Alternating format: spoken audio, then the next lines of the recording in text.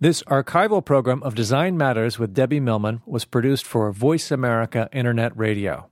New programs with better audio quality are now being produced for Design Observer. You can subscribe in the iTunes Store or at the Observer Media channel on Design Observer.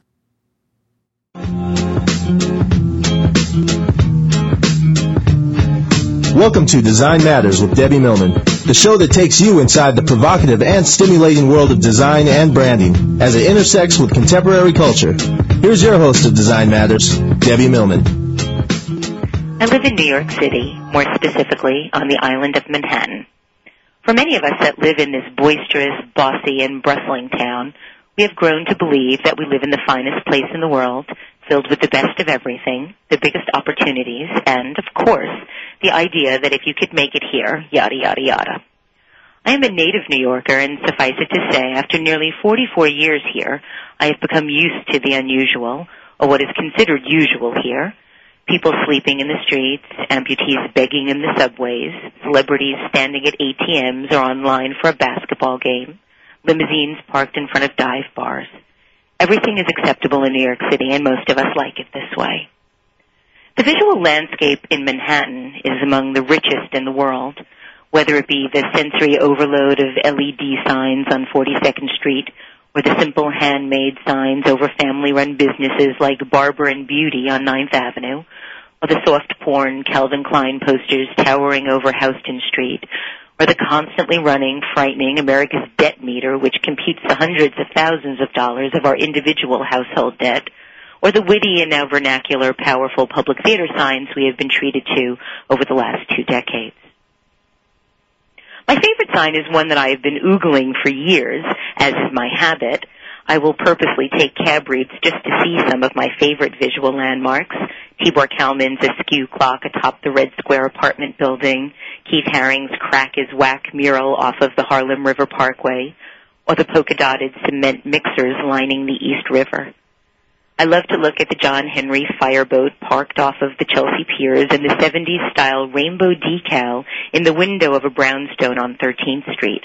It has been there as long as I have, and every time I pass it, I can't help but wonder if the apartment has been inhabited by one family this whole time, or if every new tenant that has lived there has simply kept it there because, well, it too makes them smile.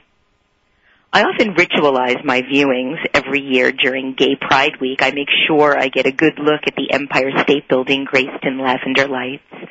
Whenever I go to Madison Square Garden, I must look at the engraved tiles of anonymous sports fans dedicating the small rectangular space to loved ones or to themselves.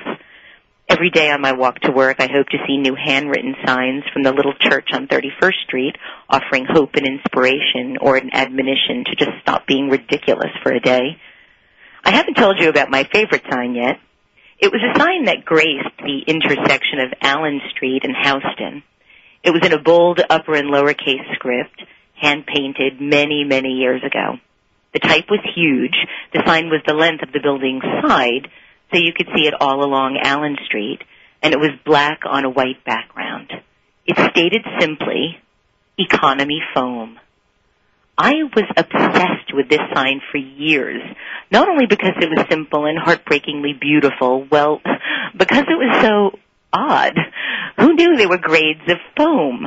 I imagined that there was a premium foam and a super premium foam and perhaps even an ultra premium foam.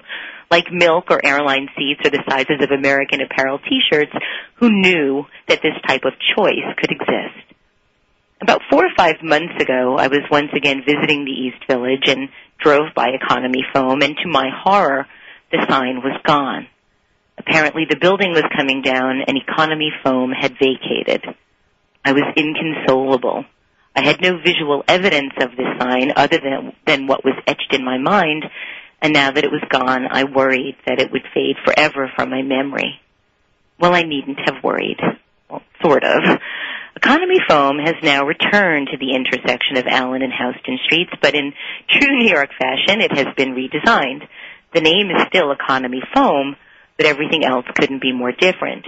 It's now in a sans serif, all lowercase font, perhaps Myriad or Interstate, white type dropping out of a forest green background, and it is as trendy and suave-looking as anything you would see in Moss or Conran's. I was bemused and also bewildered. I mean, what could the market for economy foam be? I still don't know for sure, but I can tell you this. For the last 3 days, I've been in Appleton, Wisconsin. It is a quaint and very Midwestern town, lots of strip malls and Walmarts and Costco's. It is a very family-oriented town. Moms screen the kids' movies before they take their children to see them.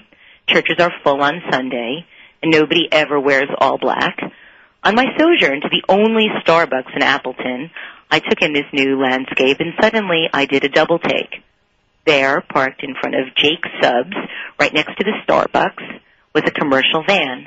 And the business it was advertising on the side of the truck was this: tailored foam. Not economy, not premium or ultra-premium, but tailored. It was beautifully designed, very confident and proud, obviously a successful-looking business. And as I took it all in, I couldn't help but laugh at myself as I realized very happily that no matter where you are in the world, there is always something to look at that will teach you something, change the way you think, or just open your mind to lots of new possibilities of things you never considered before. Tailored foam. Who would have thought? Dear listeners, there is likely no designer whose images have come to be visually identified with the cultural life of New York City, economy foam withstanding, than Paula Scher. And I am so pleased to let you know that Paula is my guest today on Design Matters. Before we start our conversation, just let me tell you a little bit more about her. Paula Scher began her graphic design career as a record cover art director at both Atlantic and CBS Records in the 1970s. In 1984, she co-founded Koppel & Scher, and in 1991, she joined Pentagram as a partner. Drawing from what Tom Wolfe has called the big closet of art and design history, classic and pop iconography, literature, music, and film, Paula creates images that speak to contemporary audiences with extraordinary emotional impact and appeal. Paula is a member of the Art Directors Club Hall of Fame. Her work has been exhibited all over the world and is represented in the permanent collections of the Museum of Modern Art and the Cooper Hewitt National Design Museum in New York, as well as many, many others. Her teaching career includes over 2 decades at the School of Visual Arts, along with positions at the Cooper Union and Yale. In 2002, Princeton Architectural Press published her career monograph, Make It Bigger. Welcome, Paula. Thank you for being here on Design Matters. Hi, Debbie. Thank you. Hi. I want to start by reading a quote about you that Carrie Jacobs wrote in the most recent Pentagram book. And this is the quote. Paula, as it turns out, she writes, is not in her heart of hearts a graphic designer, even though she has been successfully posing as one her whole adult life. Rather, she is an outsider artist, as crazed about typography as the Reverend Howard Finster was about his garden of spirituality-driven sculpture. Do you feel that accurately describes you? Well, I'm masquerading as something. It's a graphic designer. I'm obsessed with that, with typography. That part is true. Whether or not I think of myself as a graphic designer, I never thought of myself as anything else. So I would contradict that part. Okay. You've often talked about imitating the work of Pushpin in your early days. And the first book you created at Koppel & Scher was a book of so-called bad imitations of the beginnings of famous novels. Would you say you have a particular interest in the idea or the concept of imitation?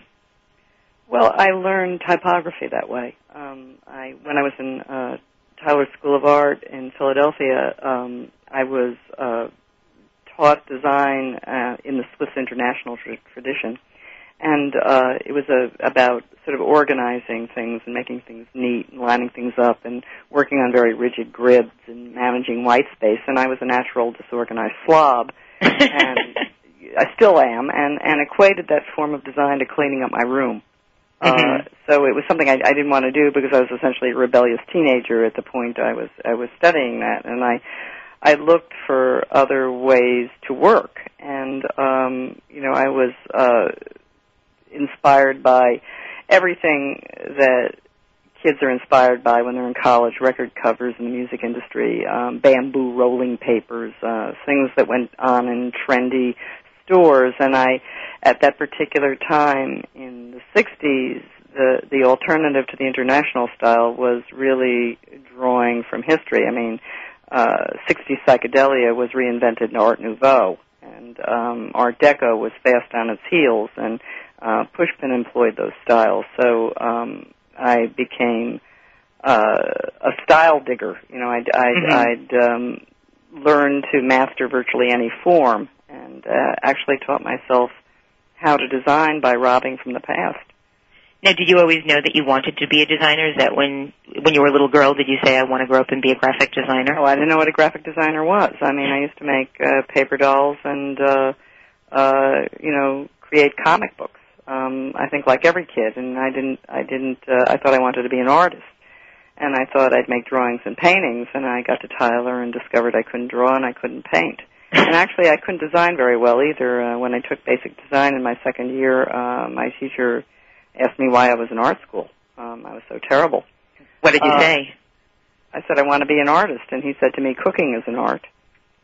I remember that very distinctly. Was that his way of discouraging you or making you work harder for actually, it? Years later, he actually is a lovely man named Bob Stein who taught at the School of Fine Arts in Philadelphia and invited me years later back to teach and introduced me to the class, telling them they could take absolutely no credit at all for my success.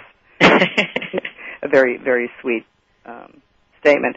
But in my third year at Tyler, I took a class called graphic design, which was different from basic design in that it was problem solving, and you had to come up with ideas. And my craft abilities were weak, and my execution of things were always sloppy, but my ideas were good. So what gave you that motivation to persevere and continue onward? Did you feel, despite what your teachers were saying, you felt like you had something that you needed to express, or what was it that kept you going? I wanted to be an illustrator because I perceived problem solving as in creating images, and the typography was sort of a necessary part of the project. Like you would have to create an image, and then there would be words that would be coupled with these images to create a message. And I could never design the typography. I was the prevailing technology at the time was press type, which is something that you rubbed down and stuck on paper, and it came in about 3 different typefaces when I was in school. I think there was Helvetica and some kind Souvenir. I remember. Oh well, that's much later. They weren't. Then. They had essentially. I remember Helvetica. I think Melior, and something else that looked like Lydian cursive. Really grim stuff. And I would rub it down, and it would bubble and pop up and look like holy hell. Oh. And my teacher Stanislav Sigorsky told me to illustrate with type. To take the type and make illustration of it, and that's what got me designing. Well, I want to come back after our break and talk a little bit more about that. I'd like to let everyone know that they're listening to Design Matters with Debbie Millman on Voice America Business. I am Debbie Millman, and my guest today is the fabulous Paula Scher, partner at Pentagram Design. We'll be right back with our broadcast after these messages. Please don't go away.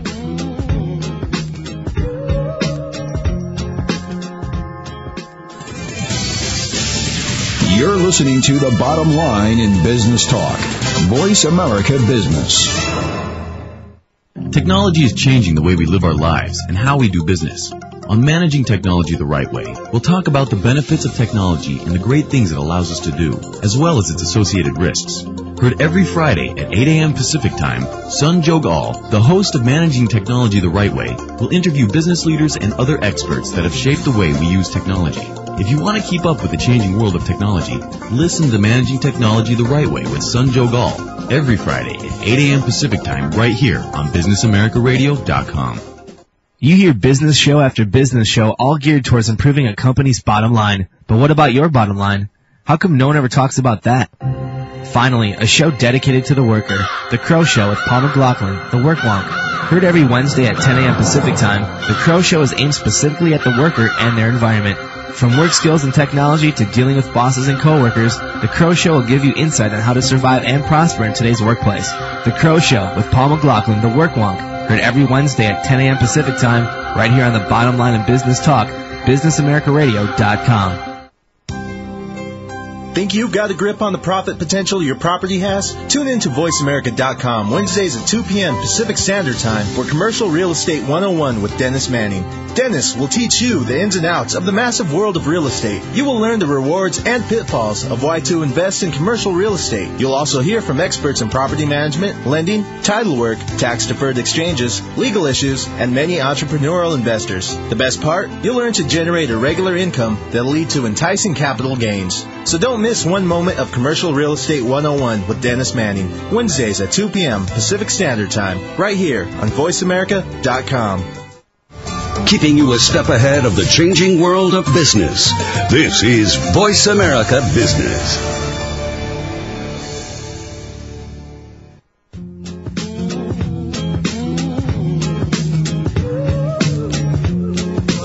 Welcome back to Design Matters with Debbie Millman.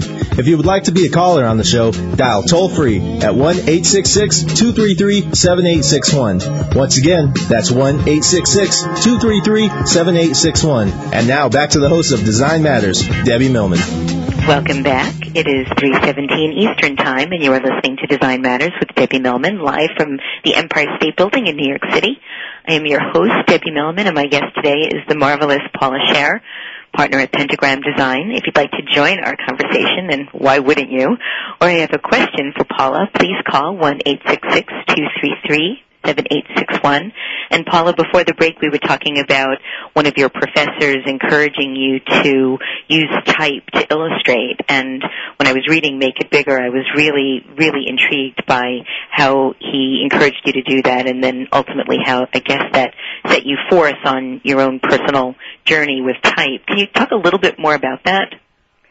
When I was in the music business, I was an art director, and I purchased a lot of illustration or photography. And I never liked record covers that were, of course, in those days 12 3/8 by 12 3/8. I never liked to border them. I liked when the images bleeded off the surface. So what I would do was, to figure out how the typography would work, I'd paint on top of these illustrations or photographs, and I would actually comp typography. Because that was the way you showed what something looked like. Like I could draw any typeface by hand. And I became, this goes back to employing style, I became facile with styles, and I would complement specific illustrations or photography with this type that I was essentially hand painting on top. And then as the decade progressed, the type began to take over. And I became more interested in typography than image. And the more I learned about it, the more fascinated I was, and I actually became far more abstract because typography is so spectacular because the letter forms are abstractions, and yet the words themselves have meaning. So the idea of painting with words has become something very powerful to me. It's something I do. And now you're also doing paintings as well as your graphic design work. I paint maps, right? Which are essentially word paintings, and I see it as a direct growth right out of what I'm doing as a graphic designer. I mean, the difference is that because it's personal and I'm doing it not for a client but for myself, I don't have to make corrections. Are you influenced by a lot of the early conceptual artists like Lawrence Weiner or Douglas Hubler or Robert Barry? Well, I wouldn't say as much as Ed Ruscha, who really, yes, I'm totally knocked out by. But I like all of them, and I appreciate what they're doing. And I think it's a very contemporary form of communication. I mean, painting with words or making art with words is interesting because it's understandable and abstract at the same time. What do you think of the work of Barbara Kruger? Oh, I love it. Yeah. I think she's terrific. Do you collect art? No. Don't have the money. One of the other quotes that I really loved in your book, Make It Bigger, is you said that you would rather be the Beatles than Philip Glass. Tell me more about that. Why? Well, it was really out of a conversation I was having with Ellen Lupton, yes, who was interviewing me, I think, during the first triennial show, and I was talking about making design for the population. There were sort of, in the United States, various groups of designers who can be influential and come out of specific schools or areas. And there are practitioners, and there are people who are largely academic. And the people that are largely academic make some sensational works that very few people see.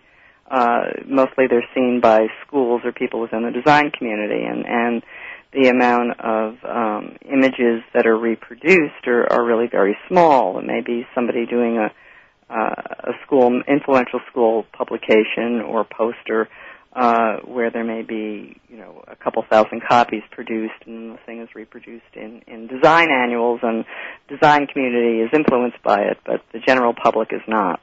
And that was really what I was talking to, in that I always really wanted to make work that would have incredible mass appeal. I'm really happy when something I've designed is seen by huge public, and that really gives me a kick. I mean, I love the fact that the Daily Show book sold 2 million copies, even though I know it's Jon Stewart that's doing it, because it's participating in something that's in the public forefront and engages the public in design. And so that matters to me a lot. You created one of the most memorable album covers of all time, the first Boston cover, for the one or two listeners that might not know horrible. That. Pardon? God, is it horrible. I think it's fantastic. I think I have one of the first editions of those of that cover. I have to get you to sign it for me. But do you really feel like it's terrible? I mean, you don't feel like it's a test of time? It's a piece of kitsch. It was enforced in a political situation, and I never thought the illustration was particularly good of its kind. But it really has to do with some of the accidental nature of how public and design get together. The album comes out, and there's one hit single on this band's record called More Than a Feeling. Right. And for some reason, at that particular moment in time, it sold 7 million records right out the door. I don't know how many records it sold at this point in time. It must be at least 30 or 40 million. But that was extraordinary in the record business at that time, and this thing was a phenomenal success, and I don't have any sense of why. And well, it's just one of those moments in time, the stars align and everything happens, and absolutely, all of a sudden, and so much of this stuff is incredibly accidental. And of course, as a practitioner at that particular point of time, and it was one of many illustrations with typography attached to it that I commissioned in the 70s. And why that one particularly, it wasn't even particularly good of its kind, but it was in sort of the genre of many that I had done. Well, you know what it is, Paula? I think that in looking at it, and I really spent a lot of time this week looking at it, it's one of the first album covers that probably teens could project themselves into. Well, I think it was very male, for one thing, and Boston had a huge male following. They were, 13 to 16-year-old boys who liked heavy metal. But I have to say that, it was allegorical also, and then when Star Wars became popular in the 80s, and had that kind of massive cult following, or even Star Trek, I started to get the sense of why that thing may have caught on a bit.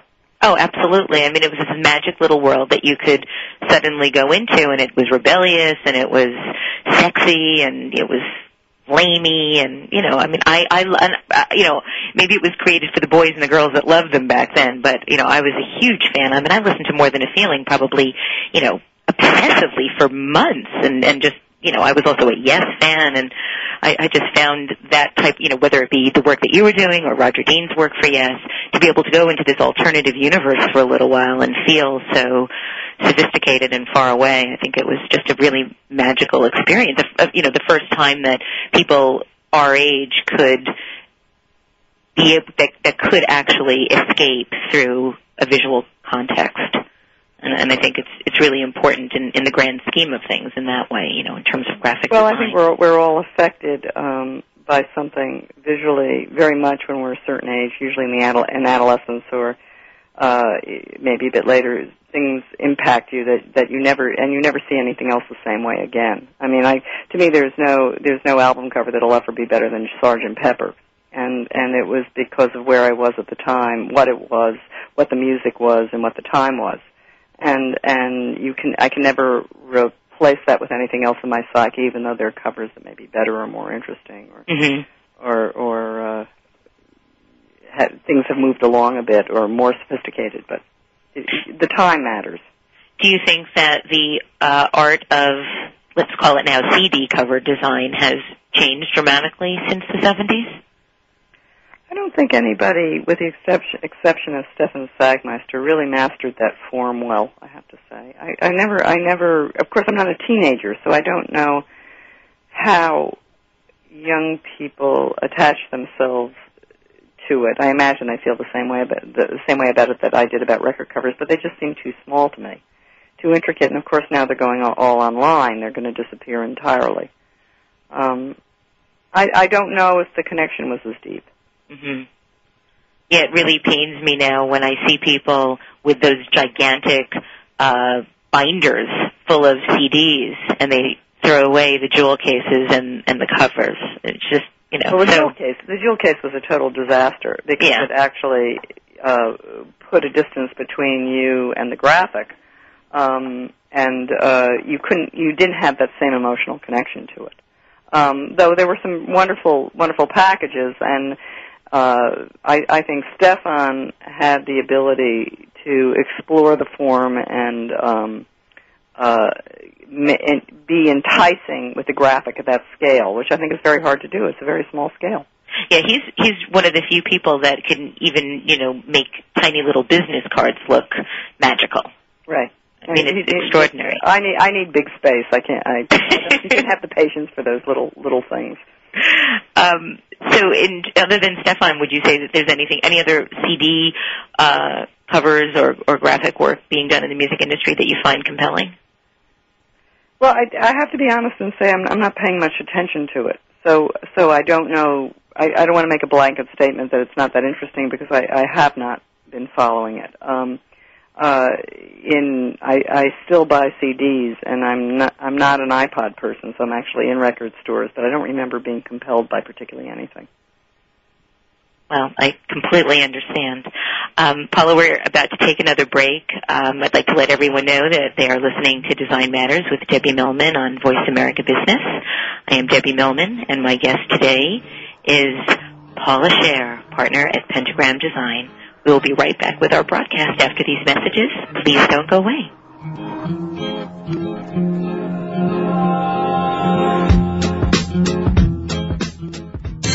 When business is in your blood and you need answers, get connected. Call 1-866-233-7861. Are you feeling slammed and suckered in today's stock market? If so, then you need to tune in to Profitable Investing with Jordan Kimmel. Every Thursday at 8 a.m. Pacific Time, Jordan Kimmel will train you in what you can do to beat up the big boys on Wall Street, as well as share his secrets to success so that you can buy and sell like a profit-pumping pro. Grab the bull market by the horns and listen to Profitable Investing with Jordan Kimmel. Every Thursday at 8 a.m. Pacific Time, right here on the Bottom Line in Business Talk, Voice America Business. Business talk is all we do. Voice America Business at voiceamerica.com.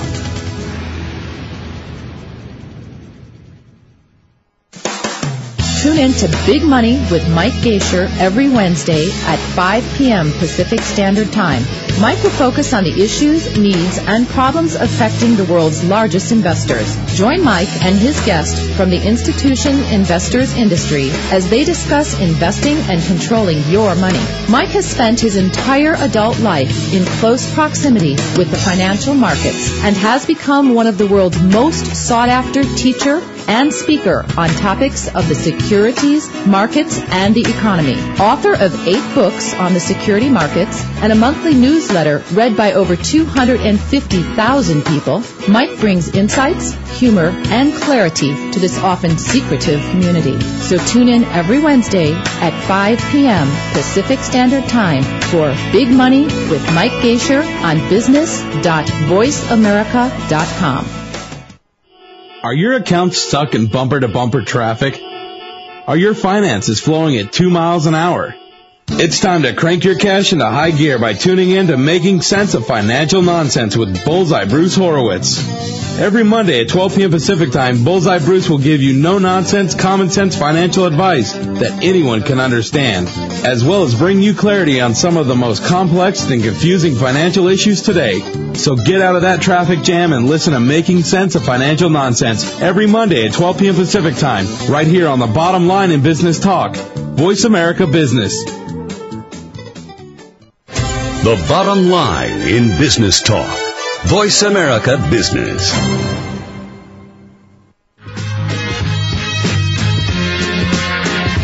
We're back with Design Matters with Debbie Millman. If you have a question for Debbie, feel free to call us at 1-866-233-7861. Once again, here's the host of Design Matters, Debbie Millman.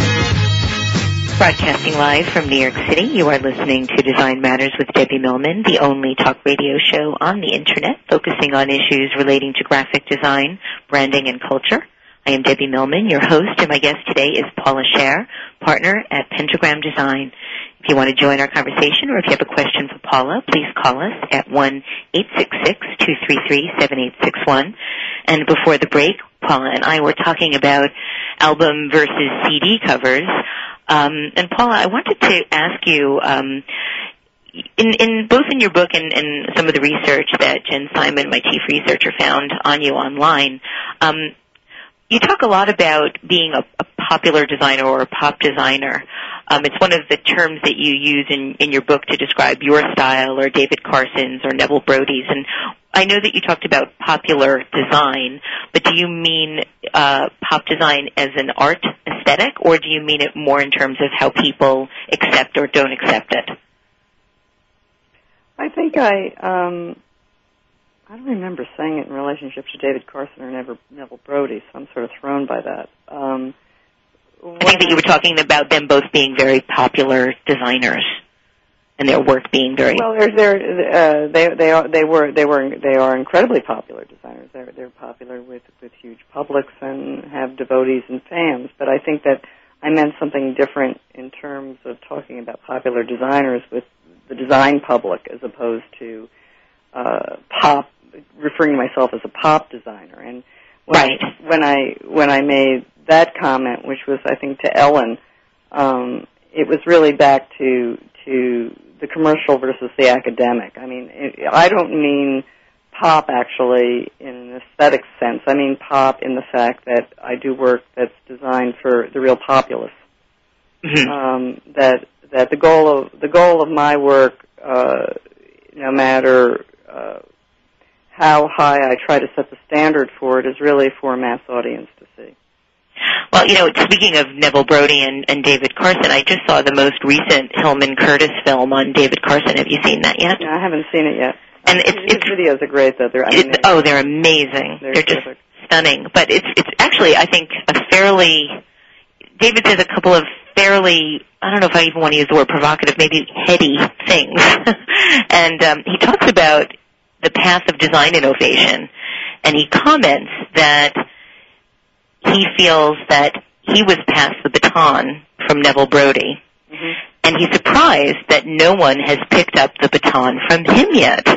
I was actually rather shocked by that. So I'm wondering how you feel about that. Who do you think is doing great work today?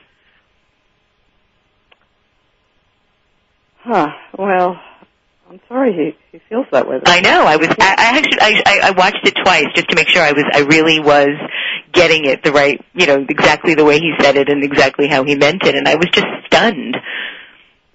Well, I think that he may be right in one aspect, in that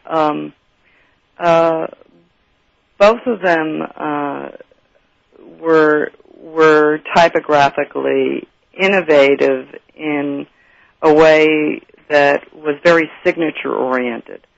I mean, David Carson's work is very, very identifiable, regardless of what the project is, so that you're always looking at signature as opposed to the individual thing that's being presented. So that if he designs an ad campaign for, say, two different completely opposing types of clients, the visual similarity is still there. Yes. Where there are many other designers who I think are working today who tend to be more idea-driven or client-specific, and there may not be somebody who is actually using their style as a personal signature to solve problems. I would say that there are 3 young designers that I think are phenomenal, and they're not style-driven, they're idea-driven, though they bring an enormous amount of style to their work. I mean, one of them is a functional illustrator, is Christoph Niemann, who's a genius. And then there's Nicholas Bleckman, who's Nicholas was on the show two weeks ago. Brilliant art director and designer and illustrator, and Paul Scher. The 3 of them are great, but they're not about signature. Sometimes you see their work and you don't know who did it, and you look at the credit, and then you understand the line of thinking. So it may be that there isn't anybody who has been selling a specific style that you recognize as a designer right now. I think that may be the baton that has not gotten passed. Mm. Well, I'd be interested in hearing more about what you think about that once you see the film. Paula, we have 2 callers on the line waiting to speak with you. The first is Gerald from New York. Gerald, welcome to Design Matters. Hello. Hi. Hi there. How are you? I'd like to read a quote before I ask the question. Sure. It's my favorite quote, and it actually is on the cornerstone of the National Archives. It says, "The heritage of the past is the seed that brings forth the harvest of the future." And I was wondering, I think it's a generational thing, and I wonder if you think it doesn't cross over into young designers. When they're asked, for example, to perhaps redesign a standard brand, a favorite brand, it seems like they don't really reach into the past. They don't have a curiosity or a respect for brand history, and I wonder how you think that affects design overall. You think young designers don't respect the past? I think they don't. I don't think they even consider it. I don't know that they even feel the need to look to the past in order to find the inspiration for the future. Well, it sounds just like they've not been trained very well. I mean, if you were redesigning a brand, the first thing you do is find out the history of it, because you can't even begin to take it to the next phase unless you understand what went before. So, I would say if they're not doing it, they're just simply not being either instructed properly or led appropriately. I don't know if that's anything more than ignorance. Well, I would think that too, but it sort of seems that the climate, just it's a generational thing, and we see it across the board, not just in design. But I was just wondering if you see that specifically in design, or do you see when standard brands are redesigned, do you see there's something lacking?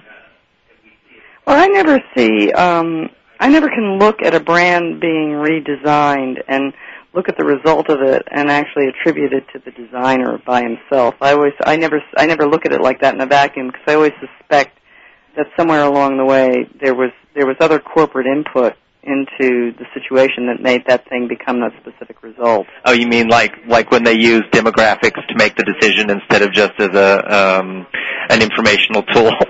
Oh, that's one aspect of it. Corporate hierarchical tier where they think it's something is going to be too risky or too scary. Right.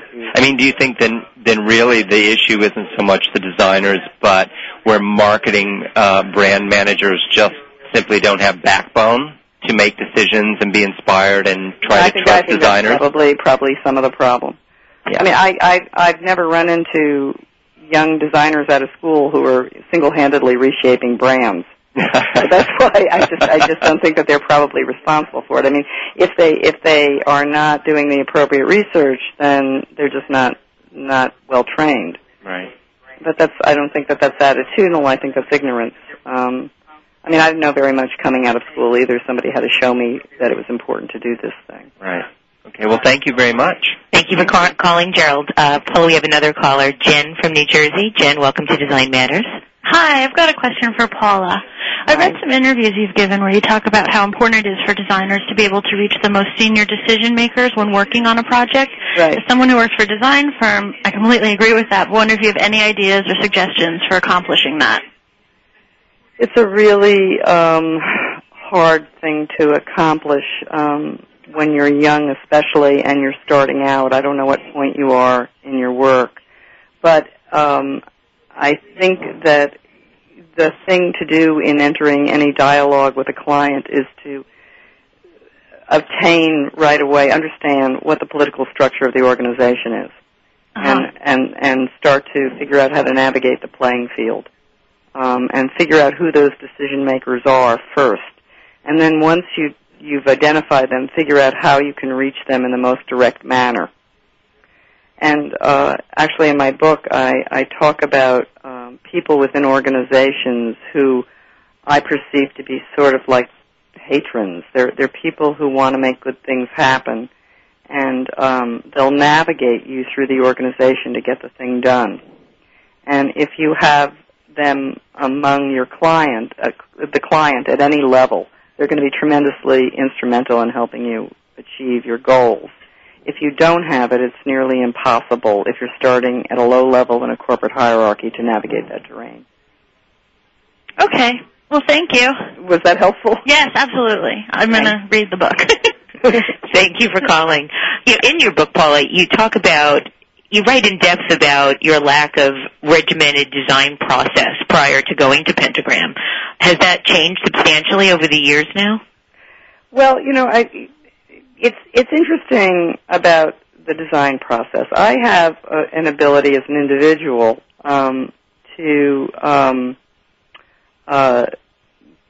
reach conclusions very quickly, which is often embarrassing. But if you actually read Malcolm Gladwell's book Blink, he actually did a great job explaining the process. I am what he calls a thin slicer. In other words, I can be given a huge amount of information and actually look at it and know which information is relevant and what I have to pay attention to, and then make decisions based on that information. The problem is that form of decision-making can be very scary to somebody else because it looks like you haven't done your homework.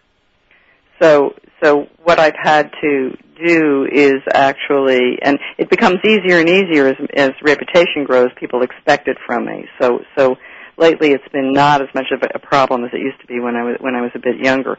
But I've had to learn how to construct a presentation so I'm very carefully taking somebody through my process. And they're understanding why I logically made decisions that I actually made very instinctively.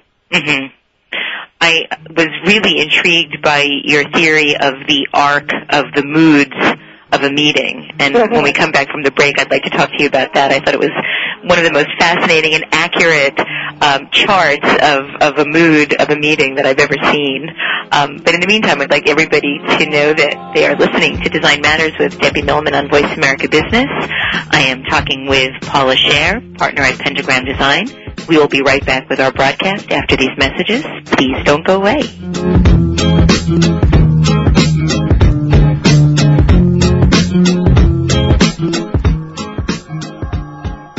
More and more people are starting their day with informative, focused business talk. Top experts. Today's business issues. Voice America Business at voiceamerica.com. What stock should I buy? When is it time to sell?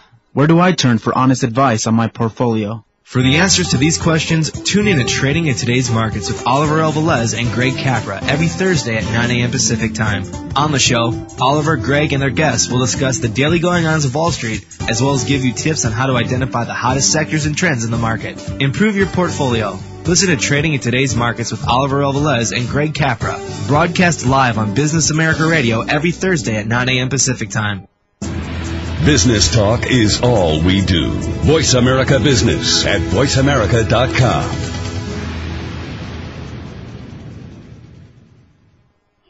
Are your accounts stuck in bumper-to-bumper traffic? Are your finances flowing at 2 miles an hour? It's time to crank your cash into high gear by tuning in to Making Sense of Financial Nonsense with Bullseye Bruce Horowitz. Every Monday at 12 p.m. Pacific Time, Bullseye Bruce will give you no-nonsense, common-sense financial advice that anyone can understand, as well as bring you clarity on some of the most complex and confusing financial issues today. So get out of that traffic jam and listen to Making Sense of Financial Nonsense every Monday at 12 p.m. Pacific Time, right here on the Bottom Line in Business Talk. Voice America Business.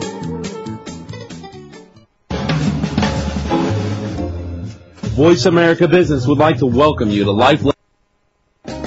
Achieve Total Wealth Management.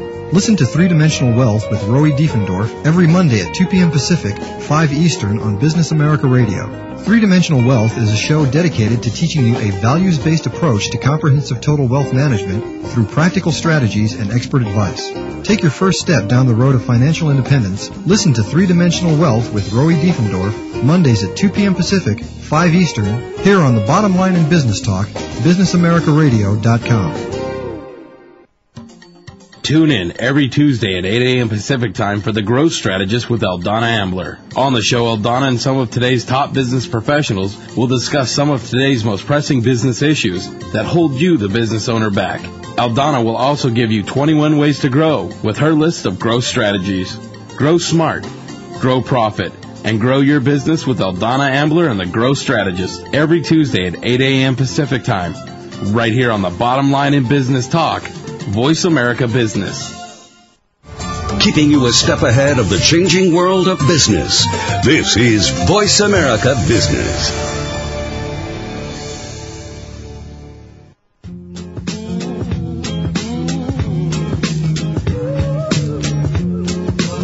Welcome back to Design Matters with Debbie Millman.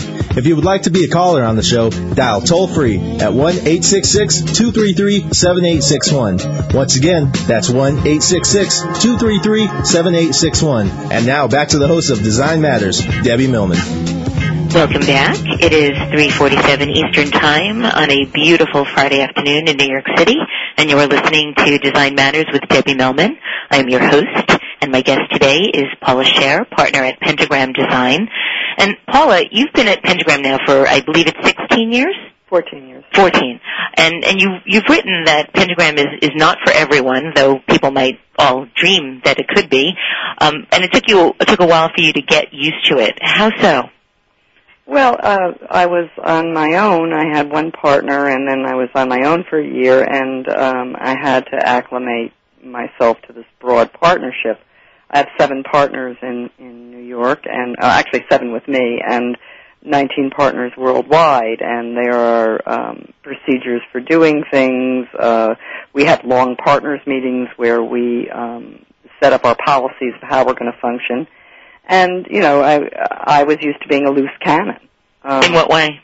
Well, I just, you know, spent whatever money I wanted to spend to run my business. I took up whatever space I wanted to make. I hung my work up all over the place. You know, and now I have to share the wall space with my partners and look at their work instead of my fabulous work. So one does have to rein yourself in. Now, do you find that the partners all have very unique and distinctly different personalities? Is there any common denominators between you all? There's one real interesting common denominator, is that we're all feisty middle-class kids, and we all want to make stuff, and we all want to work hard, and we're all terrified of being the worst performer in the group, so we're all motivated to work hard. So it's a sort of healthy competitive spirit? Very healthy competitive spirit, and it tends to fail when there's somebody who actually doesn't come with those attributes. Mm-hmm. Well, from what I understand, people usually try out for a year or so. Is that correct? Well, there's a partner-elect period for around 2 years where you sort of start and learn how to run your business and fit into the group and establish your profitability and figure out what kind of clients you'll draw and do that within the group. And mostly those periods are successful. Who do you consider to be a role model now, Paula? And after all that you've done and all you've accomplished and all the work at Pentagram and working with some of the best designers in the world, being one of the best designers in the world, who do you admire? What kind of work do you really like? Well, you're actually asking me this question at a very odd time because I feel like I don't have any role models anymore. There aren't many women at my age working. Or at least at the level. There are some, and they tend to be there are a few architects. There's some product designers. Graphic design profession seems to be a young profession, and so as I go forward, I actually am sort of wondering how long one keeps this going. Mm-hmm. For me, what matters is to continually do new stuff, to conquer areas that I've never done before, because I was capable in the past of moving from records to magazines to packaging to branding to environmental signage to painting, and I want to keep it moving. I want to be a neophyte, and the longer you live, the harder it is to be new at something. But I'm at the moment, I'm sort of at a loss for role models, I have to say. I find myself looking at younger people rather than older people for inspiration, and also admiring their energy. I mean, I mentioned Nicholas and Christoph and Paul before, and I enjoy the company of my younger partner, Abbott Miller, as well as my partner, Michael Bay Brute, who's also somewhat younger than me. I seem to be drawing a lot, looking behind me as opposed to in front of me, and enjoying them. Now, you're married to Seymour Quast. Absolutely. How long have you been married? Which time? You were married twice. We're married twice. And the first time you were in your early 20s? Yes, I met him when I had my portfolio in art school. I was 21 when I first met him. Love at first sight? Well, something at first sight. I would say it's a 36-year relationship, and this time around we're married. I guess 16 years. And how long was the time that you were apart? We were apart 6 years, but we dated in between. So what's it like to be part of a power couple, being married to Seymour Quast and his work and your work? And do you find you have a lot of mutual interest, or do you find that you have a competitive spirit? How is your relationship? I think all of those things are true. I mean, we're both visual people, so visual things matter. So we can agree or disagree, but the stuff matters. I mean, if you see something you like on a highway and you have to point to the sign, or see something the same way, that's a very big part of life. I think there's a reasonably healthy competition. We do very different work. Yes. And it's gotten much more different. I think I was much more a mentor of his, particularly in the record cover years. Where I was an art director and I was heavily involved in purchasing illustration and thought like an illustrator, and I've pretty much become so much more of a abstract and modernist in my older years, which I never thought I'd be. But and then of course when I moved into environmental work, which is something he actually has never done. And the time frame in doing environmental design is very different from graphics because the pace is totally different. It has much more to do with architecture. It's less. He's less of a mentor, I think, than he used to be in that capacity. Though the work is still very inspiring. And Seymour is amazing because he gets in every day and continually draws and continually creates things and seems to never be bored with it or tired of it, and that is totally inspiring. I was just going to say that sounds incredibly inspiring. Paula, we have one more caller I'd like to get in before the end of the show. Tom from Boston. Thank you for calling Design Matters. Thank you. Hello, Paula. How are you doing? Fine. How are you? I'm doing good. Wanted to ask you a quick question about being a woman in the design industry, and if you were ever treated differently, or if it ever, was a hindrance or a help to you? Oh, it was both.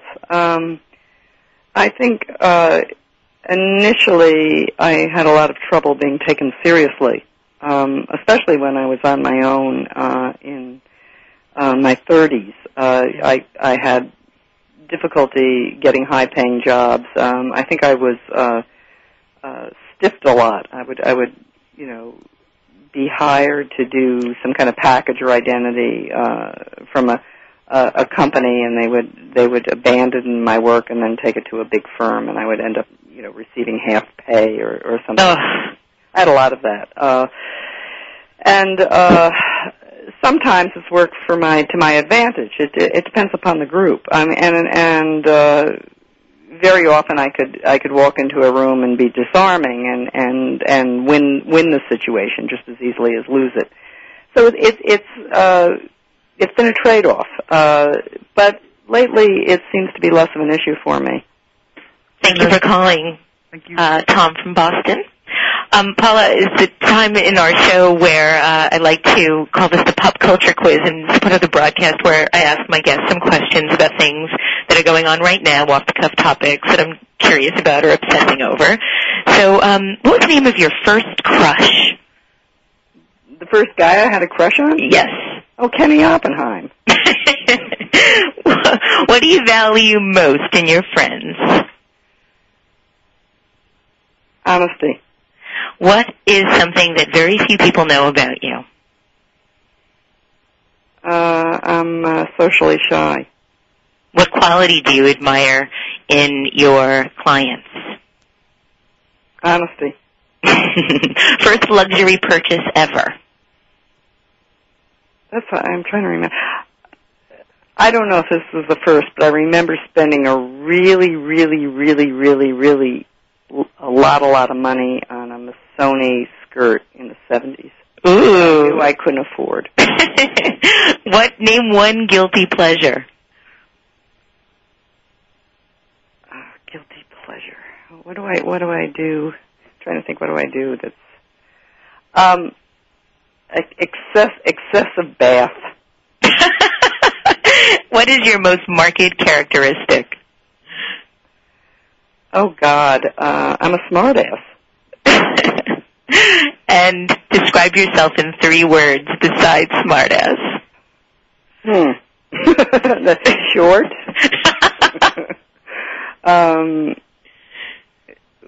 With a big personality, I'd say. Oh, that's great. Well, thank you, Paula. We've unfortunately come to the end of our broadcast, and I'd like to thank you for being such a marvelous guest. I'd also like to thank the kind and patient people at Voice America Business, Denise Dion, Chris Hilliard, Lori Call, Robert Arkin, my production manager, Ruben Colomb, and my executive producer, Brian Travis. I'd also like to thank the staff and my partners at Sterling, my incredible producer, Lisa Grant, and my chief researcher, Jen Seinman. Join me next week for Design Matters. My guest is the author of The Substance of Style, Virginia Postrel. Thank you for listening, and remember, we can talk about making a difference, or we can make a difference, or we can do both. I am Debbie Millman, and I look forward to talking with you next week.